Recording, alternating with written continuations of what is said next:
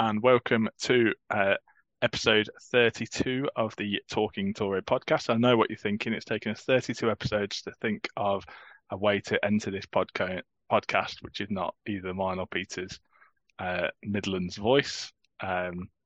Peter, fresh from your trip to Turin, how are you, my friend? I'm good. I mean, I went to Turin and came back with a sting for the podcast. You've had 32 episodes to get our anti-chafing ball deodorant advert or an Audi TV advert. Nowhere to be seen, mate. Come on.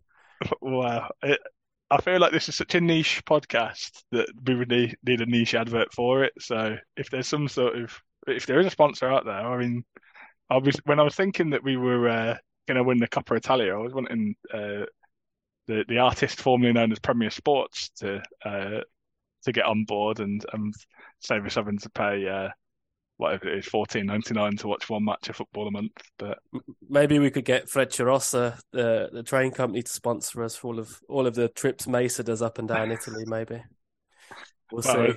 I'm about to embark on my own trip across Italy using the rail network. So having already bought those train tickets, I'm happy to wait and look out. But yeah, sponsors are available. Much like, I mean, given the amount of stuff that you say on about Gazzetta dello Sport, if anybody does hear that advert at the start of the podcast, the podcast, we've definitely sold out, and the opinions are definitely going to change. Yeah, I love Cairo. He's a brilliant president, and absolutely the Torino fans. The first song on Sunday in the Cordova was not a very nice one about our president. So it was. I was tuning into it. I was thinking that they're not singing Udinese, Fafa, and they were singing something else. So yeah, president not too popular after the Coppa Italia defeat. But Udinese are quite a harmless team anyway, aren't they? They're not. It's not going to be a chant that you're going to. Well, the funny thing is, I barely noticed Udinese all Sunday going to the match because their fans were tucked in a corner. I was in the Maratona, but on the same side that the Udinese fans are on, and that's because the stadium has these massive, kind of that you can see through them, but there's this kind of massive structures and fences in between the different parts of the stadium. It's quite hard to see the Udinese fans. There wasn't many of them. And then the match itself, the team, I really felt the team were secondary to everything on Sunday. So yeah, it was a bit Udinese. One of those. I didn't hear a single chant against Udinese all Sunday. Though. Yeah, I've been to Udinese. I've been to Udine. I've been to an Udinese game, and yeah, it's just I think we missed them out, didn't we, of our dreams area? Yeah, there's not enough. Yeah. There's not enough needle in there, is there? Udinese, so. Yeah. But although there was just come across a Twitter thread about where somebody's sort of allocating Italian teams to people's sort of their club side, and somebody gave Southampton as being Udinese, which I'm not sure if that's a compliment or not. Best seen in the second tier, is that it? Just easily forgettable, I think. But we'll catch up a little bit on the game, and then we'll talk about your trip to Turin. And yeah, part of our sort of special feature on today's episode is going to be about going to games and what it's like and sort of things that we do and sort of habits and stuff, which again, hopefully might be helpful for people who are ever sort of thinking of going over to Turin for a game, obviously to the right half of the city. It's no halves in that city. Well, this is correct. More 90. What do you call a 90-10 split? There's a few Inter fans in Turin. We'll let you off. And a few Napoli. To be fair, quite a lot of Napoli fans. But firstly, my good friend Beto massively let me down. He was absolutely dreadful. The Beto scouting mission I was on. Yeah, I wasn't too impressed either. He was a bit clumsy, bit moany as well. Yeah. So. But and in terms of a Torino perspective, you text me from the Curva bemoaning the fact that you were about to see Jan Karamo's debut as a trequartista, and what did he do? He scores the winner with a 36 pass move. It was one of those things. Yeah, you do kind of people played back afterwards, and you realise quite how many passes were. It was a bit death by a thousand cuts, wasn't it? It was, and it's funny how your perspective of the game is very different in the stadium, especially when you've not been to the stadium for a while, because you are very consumed in the theatre that is the tifo. I'd almost forgot there's little headaches, the kind of headaches you get after you've been in the Cordoba. It's like it takes you 2 hours to come down, doesn't it? It's like it's really wonderful. I thought first of all the atmosphere. Again, I've not been in a while, so but the atmosphere felt really good. It felt pretty positive. I always find watching on TV, they turn the microphones right down on the fan on the kind of crowd noise and the ambient noise, which I think that's one of the big selling points of Italian football is the atmosphere. And I know sometimes when Serie A is shown, the stadiums don't always look state of the art, and there's quite a few often empty spaces. But I think sometimes if the TV companies worked a bit harder to get some decent sound, it would make a difference. So, I mean, I'd be interested in someone who goes more regularly, but I felt the atmosphere was really good. And then the other perspective is just watching Torino play. Really, you kind of see it in a different way. I was saying death by a thousand cuts. It's what Torino essentially did. There was quite a lot of sterile possession at the back. But I think towards like the half hour, between the half hour mark, the either 15 minutes either side of half time, we were very good at kind of creating these triangles. And usually with Ricci and one of the wing backs, and moving the ball a lot faster. And I think Udinese lost their concentration a bit. And then we started creating some openings. It was just, it was quite interesting watching that. And the other thing I found in the last 10 minutes, I wasn't particularly nervous about Udinese scoring. And I don't know if that was the same for you, but you have to find watching on TV, I don't know, because I was quite far from where they were attacking. You don't always have that same depth. The depth of field's a little bit different. And so I never really felt we weren't going to win the game. Which is it's just quite a nice feeling. It's a bit of an expensive way for me to calm my nerves, but maybe it's part of the collective experience of being with other fans as well. But yeah, I thought the victory it probably wasn't a great game, but for me it felt like a great game because I was back in the stadium, I was back with my people, so to speak, and it kind of capped on many levels a really, really, really good weekend. But I felt we deserved the game. I think we made hard work of it. There was quite a few openings in the last half an hour we should have done better with. And you can kind of see where the team is having a little bit of difficulty, not having that kind of physicality and pace in areas, not really having a proper centre forward. But I mean, I didn't think Sanabria had his best game. But defensively, we look solid, and I will probably come on to Ricci a bit later because unfortunately he's going to be injured for the next 6 weeks. But yeah, he's such a talented player in the midfield as well. Yeah, just to pick up on a couple of points, I always feel a lot less nervous when I'm watching a game in the stadium, no matter what the team is or whatever. And it sounds stupid, but you know how players will always say that as well. When they're on the pitch, they feel in control of the game, whereas obviously when they take off a substitute, they can no longer impact it. Obviously, I know that me being in the stadium has absolutely no impact on the game, but I feel I'm able to sort of anticipate the whole pitch rather than just whatever you see by the lens of the TV camera. So I feel like sometimes being able you can sense danger a lot quicker, so you just feel a lot more in control of it. So yeah, I always feel a lot less stressed in the stadium. The stress is probably in terms of make sure you get there on time or make sure like you don't miss the game. Or I always have a dreadful feeling that I'm going to misread a kickoff time and I'm going to turn up and the game's an hour old. But thankfully that's never happened. And also just I find something which is quite strange, which I was thinking about earlier today, is that obviously when you or I or anybody who sort of supports a team but don't live even in the country of the team that they support, it's a very expensive endeavour to go away. And sometimes when you are watching the game and you say Torino taking a lead, you've primarily gone over for a 90-minute football match, and then obviously Torino scored 47 minutes. So it's almost like you're wanting time to speed up for the rest of the game.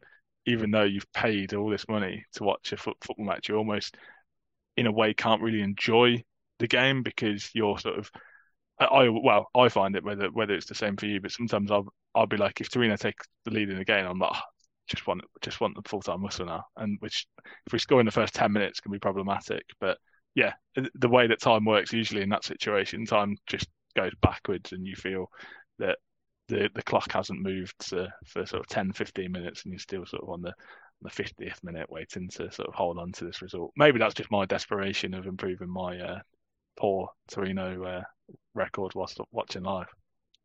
No, I know what you mean. I didn't really get that so much sensation on Sunday, maybe because Udinese were not really ever in the game.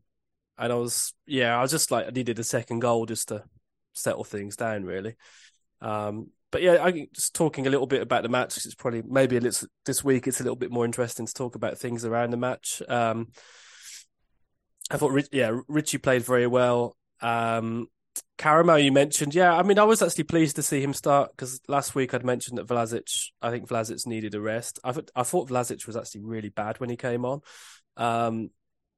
He worked hard, but there was a I didn't think I'd be saying there's a drop down in quality when Karamo went off and Vlasic came on. Karamo was excellent, and the other point in the stadium, he worked really hard. I wasn't entirely sure what position he was playing in. It was kind of wide left sometimes. It was through the middle. But I thought, he spends a lot of time offside, so it's quite ironic that that when he has finally scored a league goal, it was on a kind of very marginal onside decision. Tell you what I really like about, and I was again thinking this during the week about Karamo, I think almost if you imagine and remember that nobody was massively enthused when he signed. He'd spent a season in Turkey, and it was basically why are we signing this guy? But I actually quite like having players in the team who, and this is going to sound harsh and disrespectful, but like Torino at their peak, like they can't believe their luck that they've ended up at Torino. I suppose you could probably put Gigi in that situation. If you look at throughout the team, you've got players who have maybe failed at bigger clubs, and this is their sort of comeback tour, and they're trying to sort of rebuild their way back up to a level. Or you've got young players, maybe like a Richie or a Shears, who are sort of building, like starting their careers, and you would eventually expect them to play at a Champions League level. Whereas having players like Karamo, who he's played at a big club, but I don't think you would put him in the same category as maybe a Vlasic or a Moranchuk. He's more sort of, this is probably his level. He needs to play at a high level every game. Probably has to work hard to sort of be a Serie A player. He's not somebody who would automatically think, oh yeah, he should be playing in Serie A.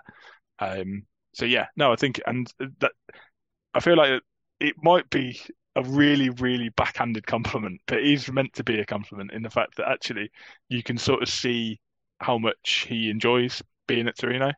And yeah, not to, obviously didn't see much of his work in Turkey the previous season, but I think playing in a sort of high level top five league, he's really appreciating having that opportunity again. And even when he wasn't in the team, you didn't really see, if he came on, he didn't really didn't have an attitude or anything. He'd sort of put in and just continue to work hard. I'm glad he got his reward, not only in the cup, but then also starting the league as well. And you would imagine if he sort of recovers from it's unfortunate to go off so soon after scoring, but if he recovers, he's probably gonna start on Friday. Yeah, he's I like having players on the bench or in the squad who are a little bit unpredictable, and are quite polyvalent. And whereas when you got a Simone Zaza on the bench, it's you kind of knew what he was going to do, and your best hope is he might stick his head on something. But it's quite. We've got players who are quite error prone sometimes. A lot of young players, but when you can bring pace and energy off the bench. I know he started on Sunday, but I think it makes a big difference. The one of the players I wanted to talk about on the match was Ola Aina, who I think you had the full spectrum of Ola Aina on Sunday. In a weird way, he was definitely the most decisive player. He set up the goal. I think he had a chance to make it 2-0. he was the one player I think in the first half an hour who took on Udinese players. But then his long throw as well, sometimes kind of used as a weapon. But then there were kind of series of like miss-hit crosses and yeah, kind of poor controls here and there. Bad, Um, got booked with a bad challenge as well, which sort of yeah, in the last 10 minutes invites a little bit of invited a bit of pressure. pressure. Yeah, it was a full. But yeah, he seemed really. He was the one player after the game who went under the curva to give. He was giving someone his shirt as well, but he seemed to. It He wasn't. obviously It kind wasn't. of. It wasn't you, Peter. He'd Did obviously try and heard. get it. He'd obviously heard last week's episode when I said good Well, man. I hate to say it, but the Please Can I Have My Shirt brigade. I did see some of them in the tribuna anyway, and That's probably still my sign from when I went over in October. yeah, sadly Lianco's moved on. So, um, but yeah, no, I thought it was. I thought Iron ultimately had quite a good match. And again, I feel like it's just a common theme where I sort of slag somebody off and then almost feel bad for it and sort of go back on myself a little bit and do a 180. But I think the frustration with Iron personally for me is the inconsistency and the fact that he has been unable to regularly reproduce the form that he had when he first signed on loan. Um, I I think that's probably similar what a lot of fans have. That actually, when Iron plays at his best, he's probably our best. Maybe actually, Lazar is possibly better, but he's one of our better wing back options in terms of his complete game. But yeah, when he's not at his best, he's potentially one of the worst. And I think it's just that consistency. We don't expect somebody to be an 8, 9 out of 10 every game. I'd much rather him to be a 6 or a 7. But yeah, sometimes if that level drops a little bit, and I think sometimes it might, whether it is just a body language thing, maybe it's his personality, but I just don't think his body language is always that he seems so like massively happy to be there. When you think when he first joined, like I enjoyed his Instagram content. I know Instagram gets a bit of a hard, a raw deal on this podcast, but I used to enjoy his Instagram sort of fashion rating of his teammates. Whereas it doesn't seem to do that anymore, and I don't know. Maybe it's for the better, but I quite enjoy getting that sort of peek behind the players because yeah, you do only see them on the sort of on the match day. It is a strange bunch of players. Like I say, you've got a mixture of sort of nationalities, players who are maybe at the start of their career, at the end of their career, in the middle of their career. Yeah, I do. I just like to sort of see what people are up to.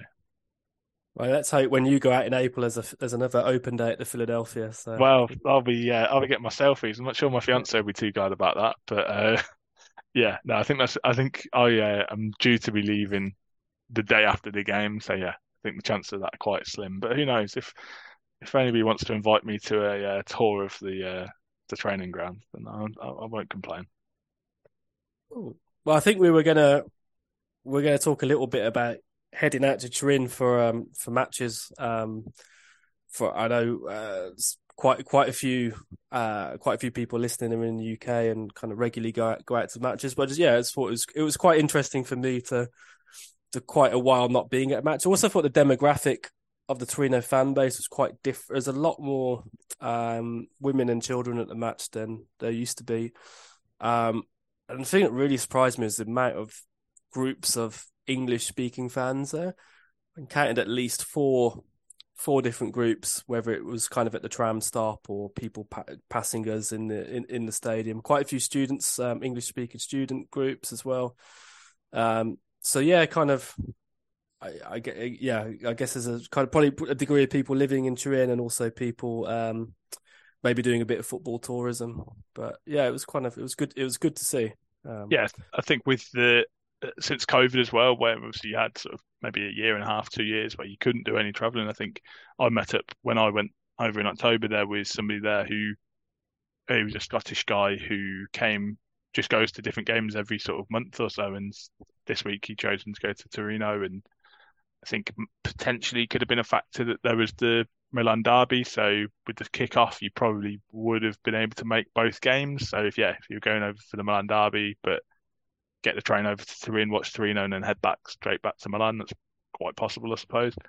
But yeah, no, I think it's the demographic since every time I've gone there has been quite mixed, and almost surprised at how many sort of younger people there are, because the stories and the horror stories you hear is that Torino sort of got an older fan base, and at some stage that is going to sort of But maybe the younger elements will support other teams because of Torino's lack of success. I think a lot of the older fan base you might find in different parts of the stadium.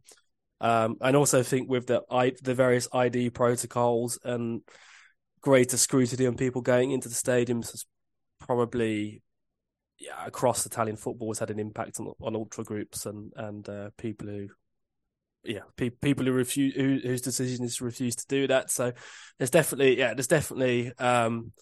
different demographic to there was 10, 15 years ago. That's for sure. Do you know who? Talking of interesting meetups, do you know who one of the first people I met up? Well, I didn't meet up with, but I literally bumped into in Turin was. I think if it's if it's who you sent me the photo of, was it Alessandro Gazzi?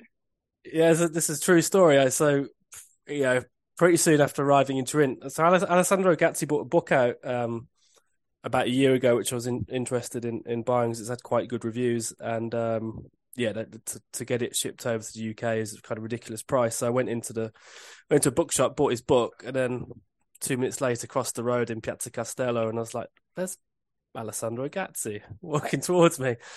He was with his family, so I wasn't. Didn't ask him to sign it.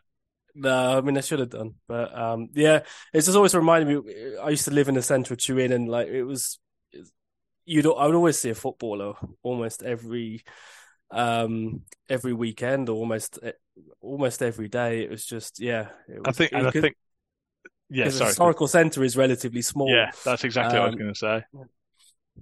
Yeah, because it's such a small. It is obviously a big city, but the centre of it is easily walkable, and you can sort of bump into people. And yeah, I've bumped into a few. Obviously, Lianco, I managed to get a photo with back when people wanted to get photos with Lianco, I imagine. And yeah, I'm not sure if I've told the story, but and I'm not allowed to mention his name on the podcast, but a former Torino captain. I was actually in a cafe and he was outside, and he was walking his dog, and I heard the couple. I literally just arrived in Turin that day. It was gone to a cat cafe, which I think it might still be there, in the centre of town. I heard somebody behind me say Belotti, so I turned round, and then looked out the window and he was there, but his dog had just had a reaction to seeing you, shall we say? Well, let's say that. So I had the moral dilemma there. It's like, do I go outside and ask this man who is like an idol for me for a photograph whilst he is carrying what is effectively a bag of shit? So yeah, I decided not to, and then kicked myself for the rest of the trip. And yeah, I did go on to actually get to meet him at a later stage. But yeah, no, I felt like it was probably the best thing to do, and like nobody wants to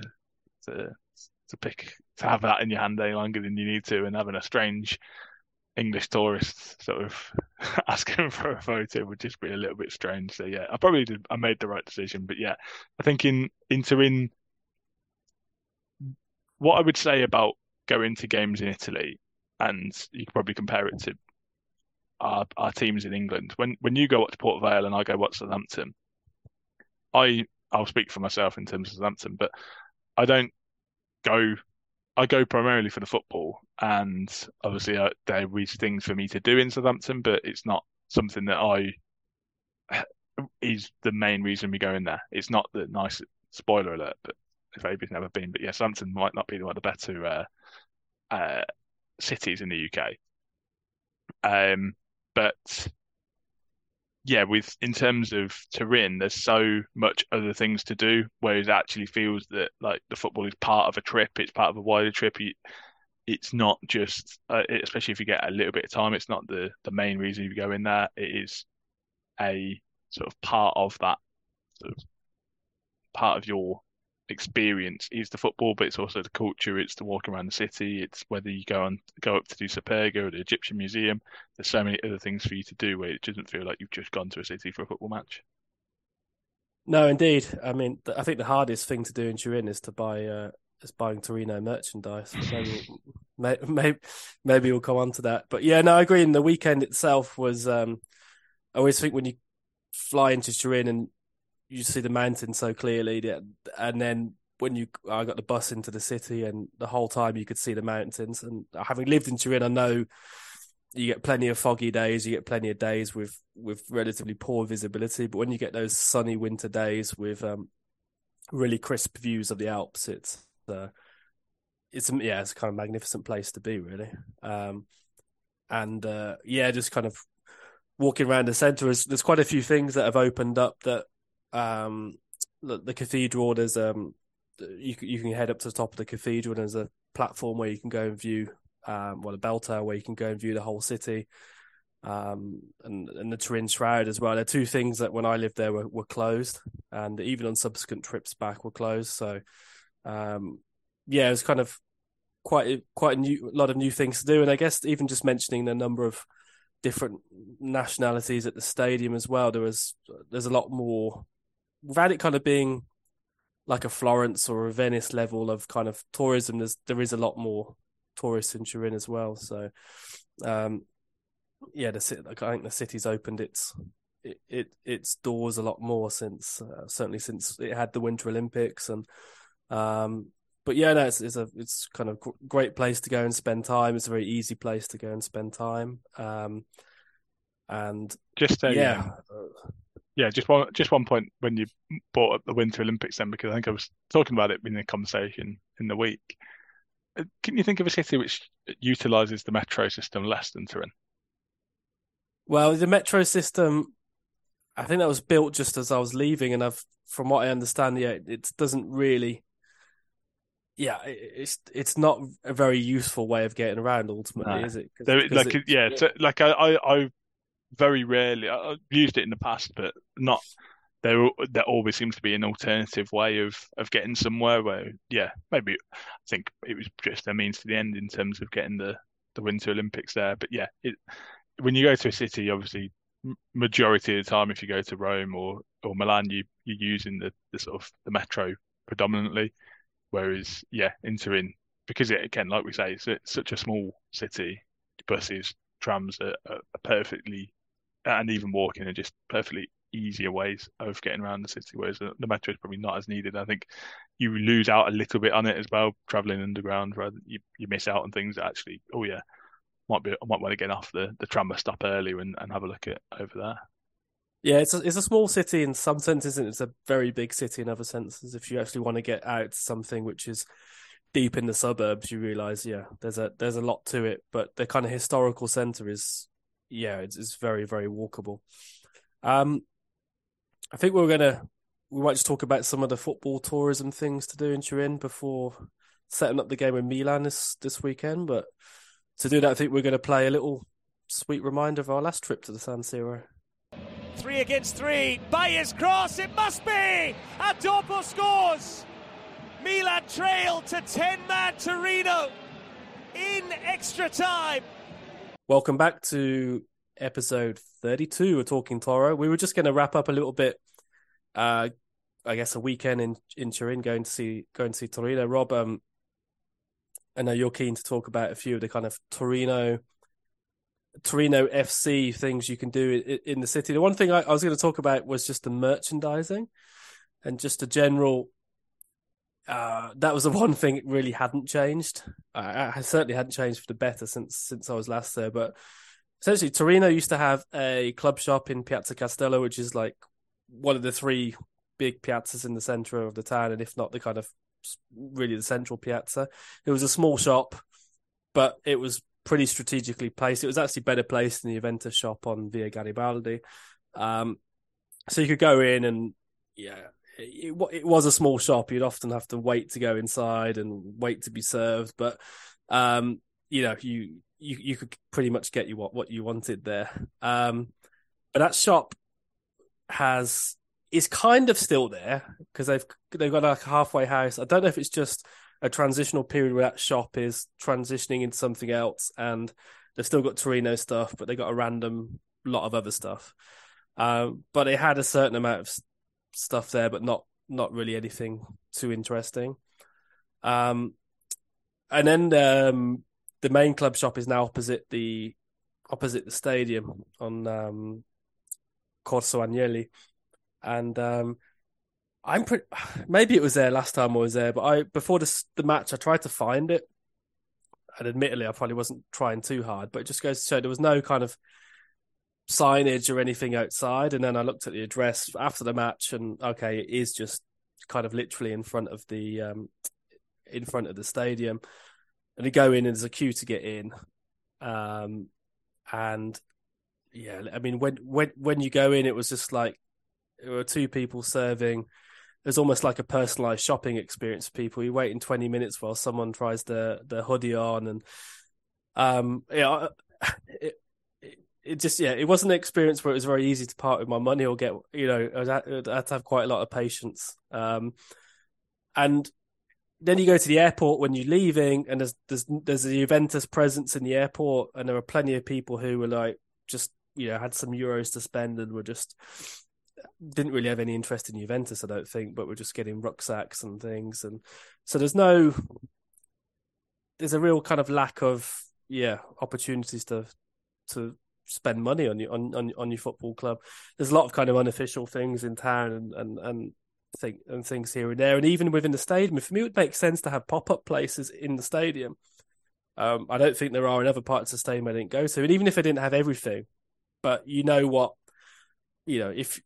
if you do it week in, week out, you start to know what people want to buy and you stock accordingly. And if you haven't got it, you tell them to go to the shop after the game. But and there's even getting a drink or anything in the ground. We got there quite early and had a beer. There was no queue, but by the time you want your second beer, there's a massive queue, and they're all over the shop with remembering orders and collecting money and getting money from one till and then having to prove to the other person that you've paid. And and then also did my regular visit to the club headquarters in the centre of town, which is completely under scaffolding at the moment, and it's just I know that's a kind of small thing, but you just realise there's not been a lot of progress made in those areas, and I know Torino don't own the stadium, and that might limit doing things in the week, but it certainly shouldn't limit things doing things on a match day. I also did the tour, talking a little bit more wider things before I had time before the match, so I did the walk around of Philadelphia, and again, it's not designed in a way that encouraging people to look in, is it? And it's all quite fenced off, and ironically, then after the Udinese win, they opened it all up and got 500 people in there, which is great. But yeah, they could do a lot more. They could definitely create more of a fan experience, a fan corridor from the Philadelphia to the stadium. It was kind of a little bit disappointing to see that the club had not really made great strides in kind of areas in the commercial department, should we say? Yeah, no, I think one of the actual more recent things that's happened in terms of the merchandising is that actually Torino now are affiliated directly with the club shop. So previously it was the Granata store, which has now been rebranded as the Torino FC store. I think previously the guy who owns it, the family who owns the Granata store, always had the license to produce official Torino merchandise, whereas now it's sort of become in-house, which allows them to do a lot more sort of discounts and things like that. So there's like a Torino FC card where it's almost like a discount card that you pay. Maybe I'm not even sure how much it is because it's just not cost effective for me to have one, but you pay sort of maybe 50-60 euros for this card, and that gives you 10% off all your purchases. So once you buy things consistently, you're going to make your money back. And then I think they did one. It might have been. I mean, they used to when it was previously the Grata store. They did have some sort of like Halloween offers and things like that. But yeah, I think there was just a random sort of 10% off during a week after Torino. Well, I think it might be after the Coppa Italia when we beat Milan. There was a 10% off just for like a week, just as to sort of get on that feel good factor. So you think actually that getting the shop involved with the club, it should be a good thing. But yeah, they've almost then got rid of the city centre presence in terms of merchandise. Dyson, the shop by the stadium is, even though it is opposite the stadium, it's probably not the natural way that you would go if you think you've got if anybody's been to Italian football games before, there's sort of, you'll have stalls with scarves and badges and potentially replica shirts and potentially fake shirts sort of dotted around the stadium, and that's sort of like on your main walk up to the ground, whereas the Torino shop is the other end of that, so it's almost not like if you sort of getting the bus or the tram in, you've already walked through that, like 4 or 5 market stalls of things where you're going to buy the exact same thing, but for €4 or €5 more expensive in the club shop. So yeah, things like that is a little bit strange in how it works, because it's not even that you're buying. I bought a beanie hat, and I bought it from a market stall. Not before, I think it was on the Saturday, so before the Sunday, but like the official one, the exact version that they would have in the club shop, and it was €5 cheaper. So it's things like that where it's like, well, where's that price difference coming from? And that's not going to encourage people to buy things. Even it's literally the same item. It's not like it's a replica.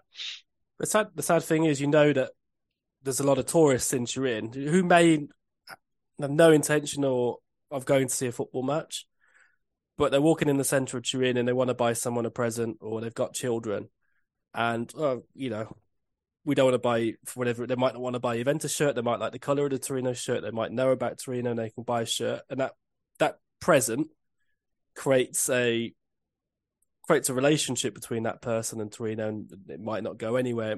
But that's how some people start becoming fans as well. It's just having that first contact. It creates some interest. Oh, there's another. Some people will come and say, oh, there's two, there's 2 club shops for 2 teams, and I want to find out more about this team, and you'll start looking out for their results. But as soon as you take away that presence to, you preach into the converted who are willing to make an effort with the one at the stadium, but to not have something in the centre of town is going to cost the club ultimately.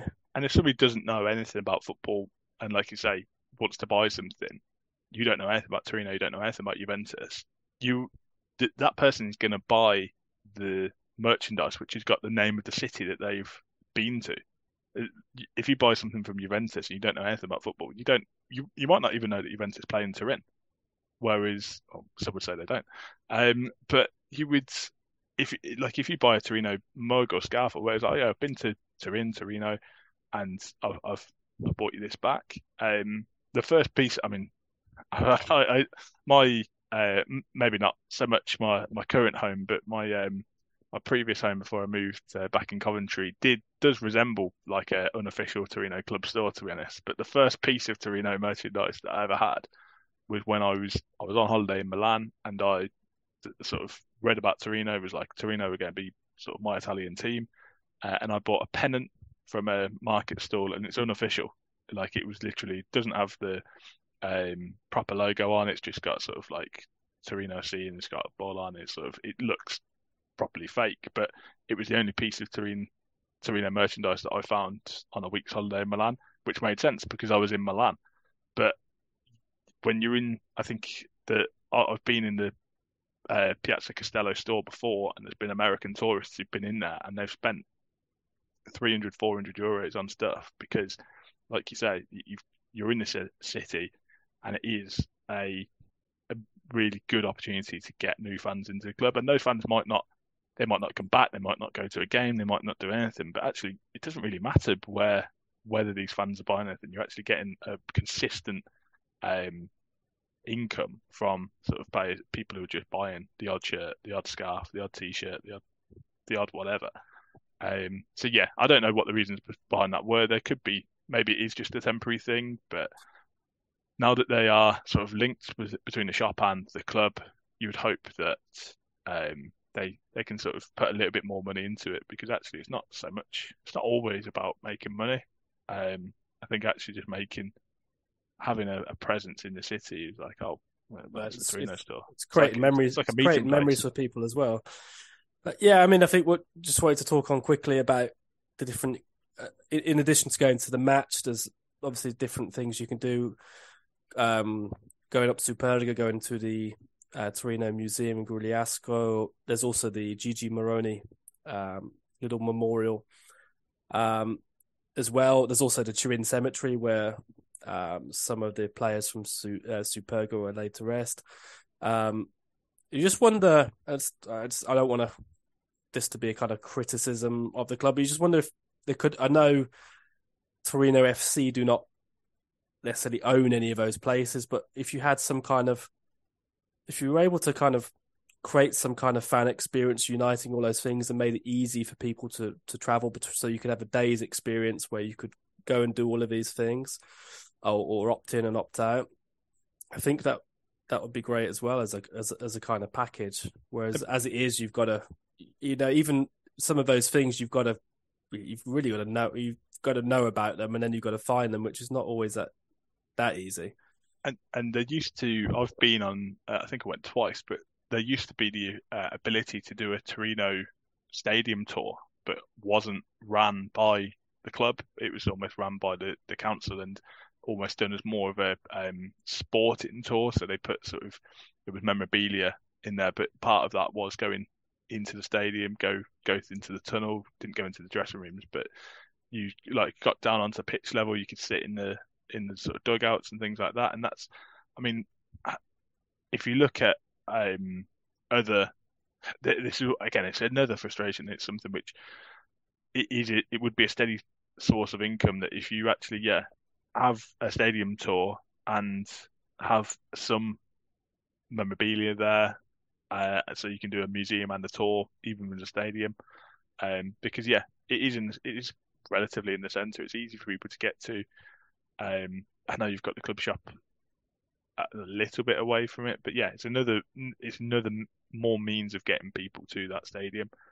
And I enjoy a stadium tour, and sometimes people are in the city and there isn't a game to go to. So the next best thing is actually I'm going to go and see the stadium and learn a little bit more about the club. I've done that for other clubs, so I don't see why other sort of football fanatics wouldn't do that with Torino.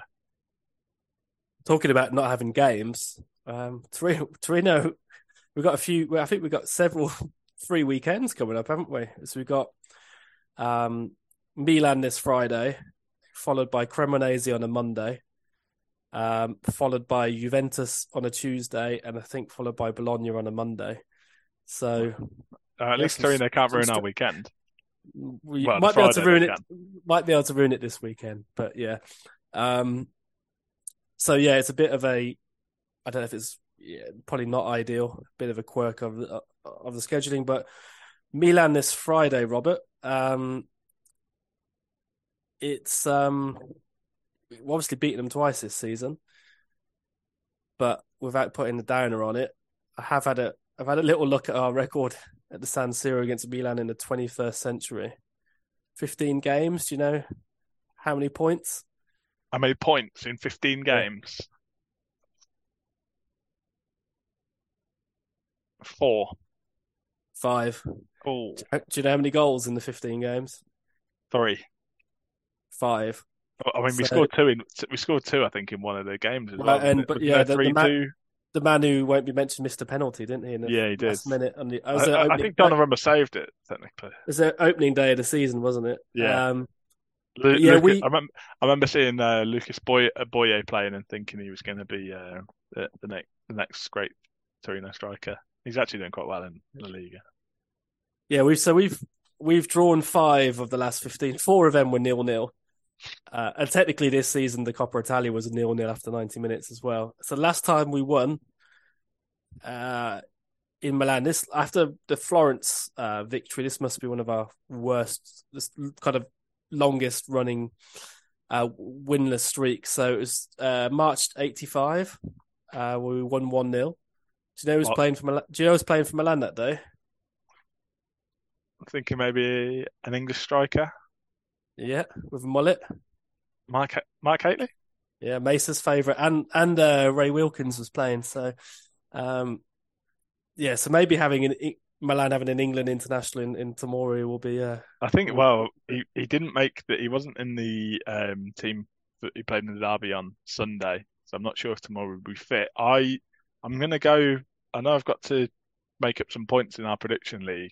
I'm relatively confident, less confident after Richie's injury. But anybody who watched the Milan derby on Sunday, Milan were not great, and they definitely seem to be almost caused by maybe not Torino. I think it was probably the Roma game they had in the league where they were 2-0 up and then capitulated in the last 10 minutes and drew 2-2. Ever since then, their form has just basically fallen off a cliff. They lost 4-0 at Lazio, 5-2 is it at home to Sassuolo. So definitely in poor form.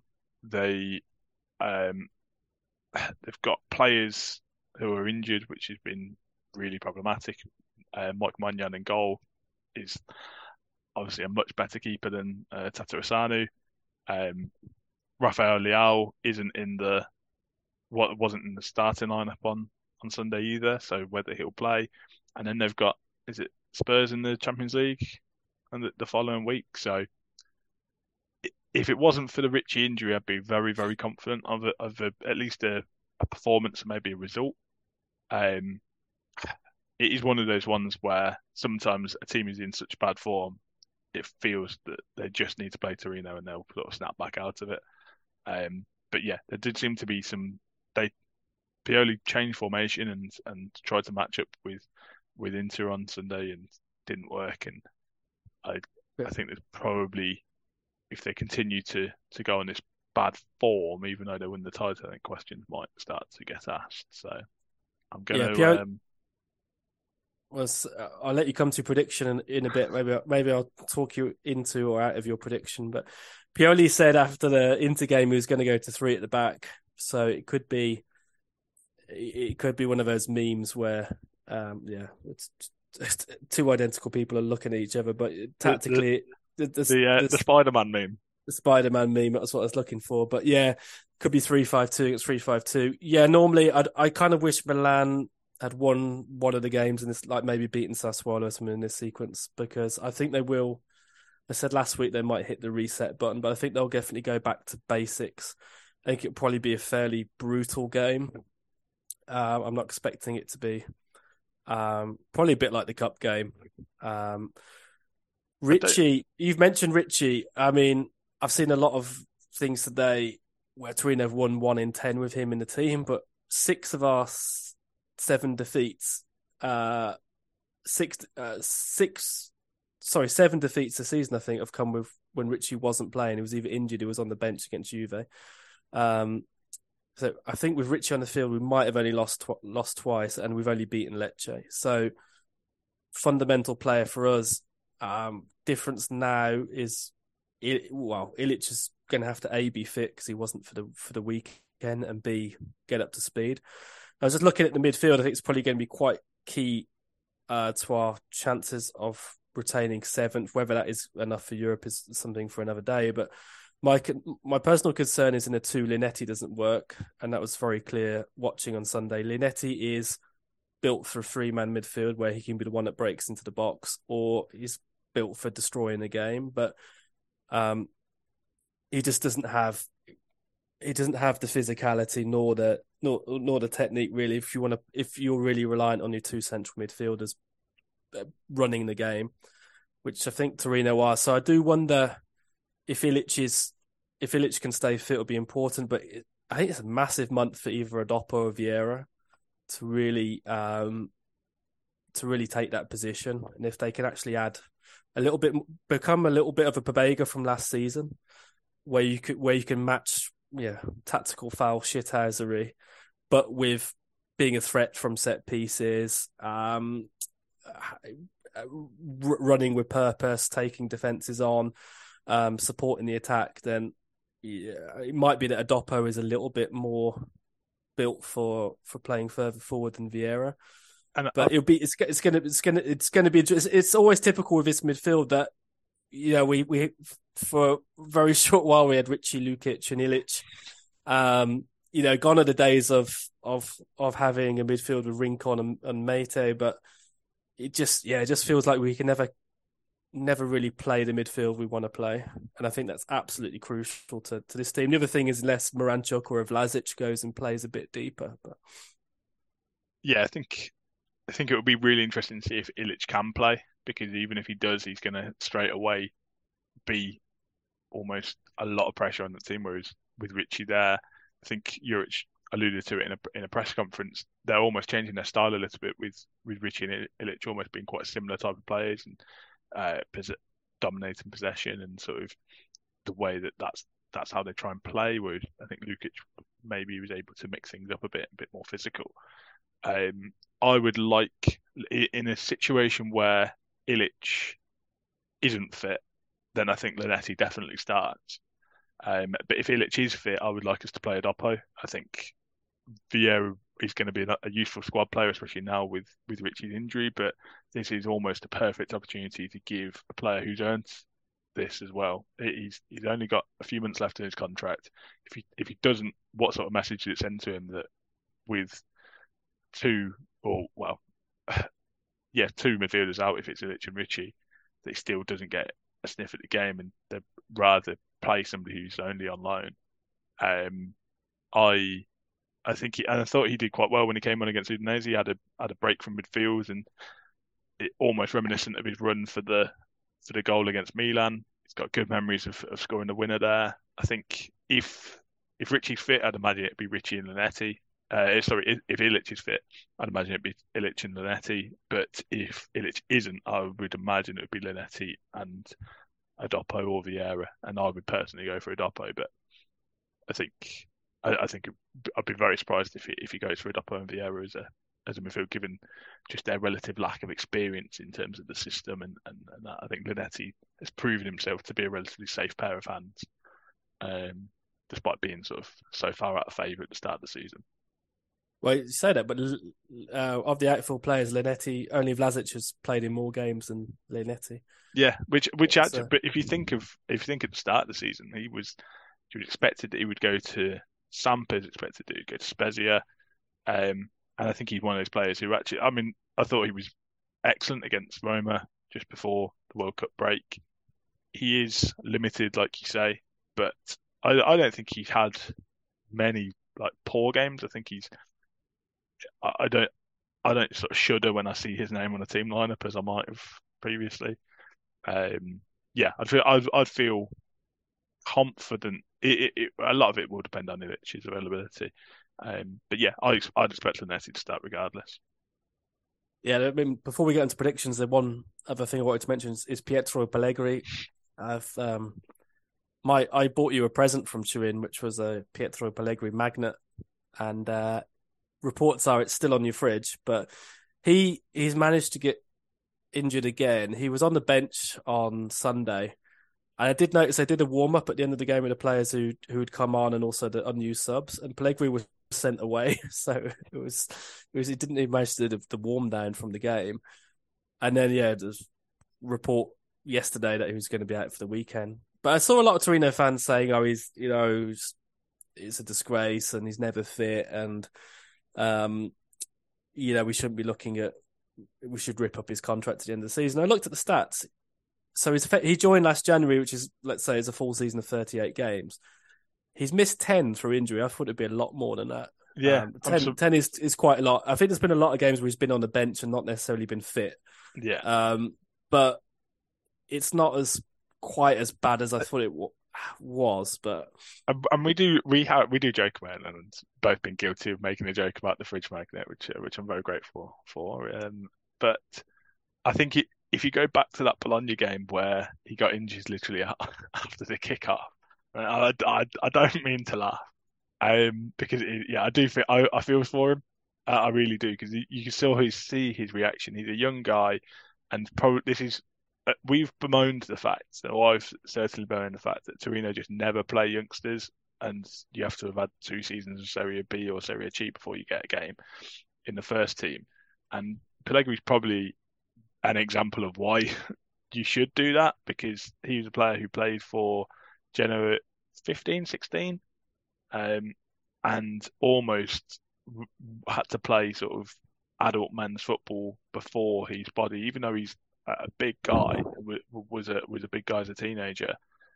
I just feel he's played maybe a little bit too much football, and that's possibly why his body is breaking down.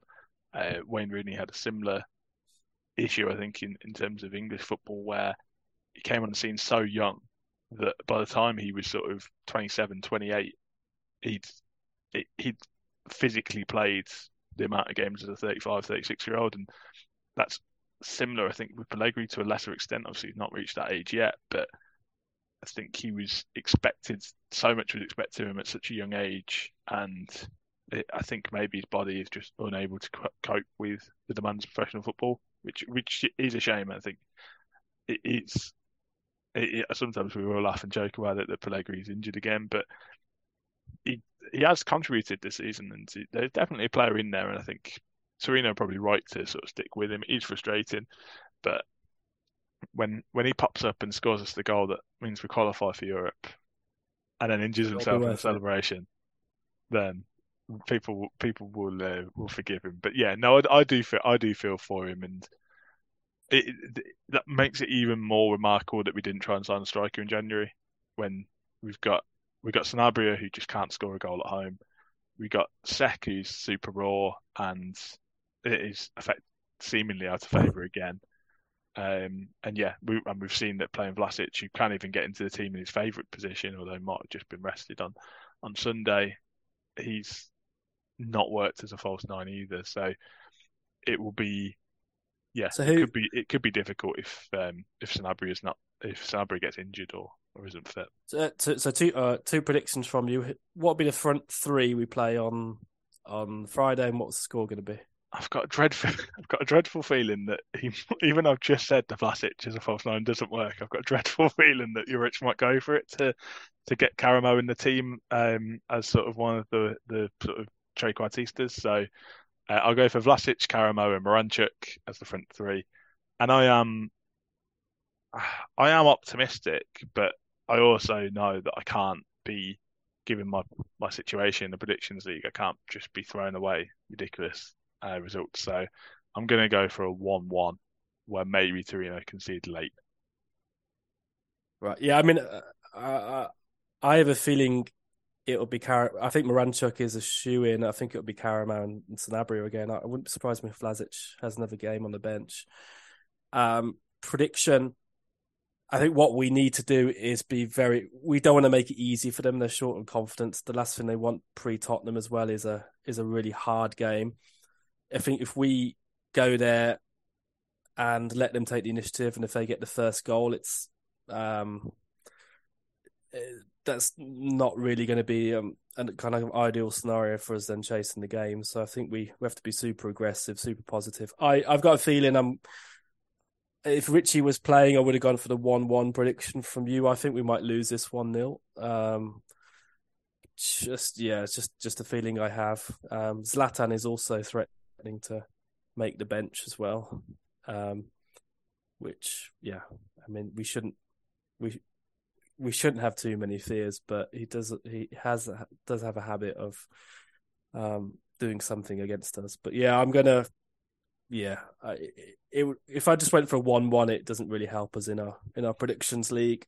Anyway, so I hope you're right, and actually I hope I'm completely wrong, and we actually go and win the game. But and the other thing I'll say is after going to the match, on Friday I said the Fiorentina game hadn't really hit me, but it's kind of hit me now after I got back into the hotel room after Torino beat Udinese and saw Fiorentina had lost to Bologna, and I was just like, oh.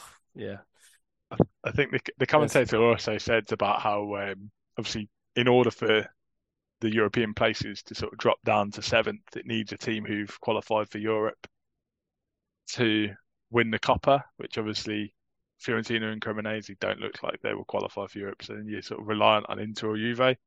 And then obviously we don't know what the situation is. Juve are below us. That's the problem. So that's not going to happen. But also we don't know what the situation is with Juve, that they could win the Coppa but then also be barred from Europe. So it could be a situation. Well, it could be a situation that we're cheering on Juventus to win the Coppa Italia in order to get Torino into Europe. Do you feel comfortable with that, Peter? Crossing bridges when they come. I'll be supporting Inter in the Coppa Italia for the foreseeable.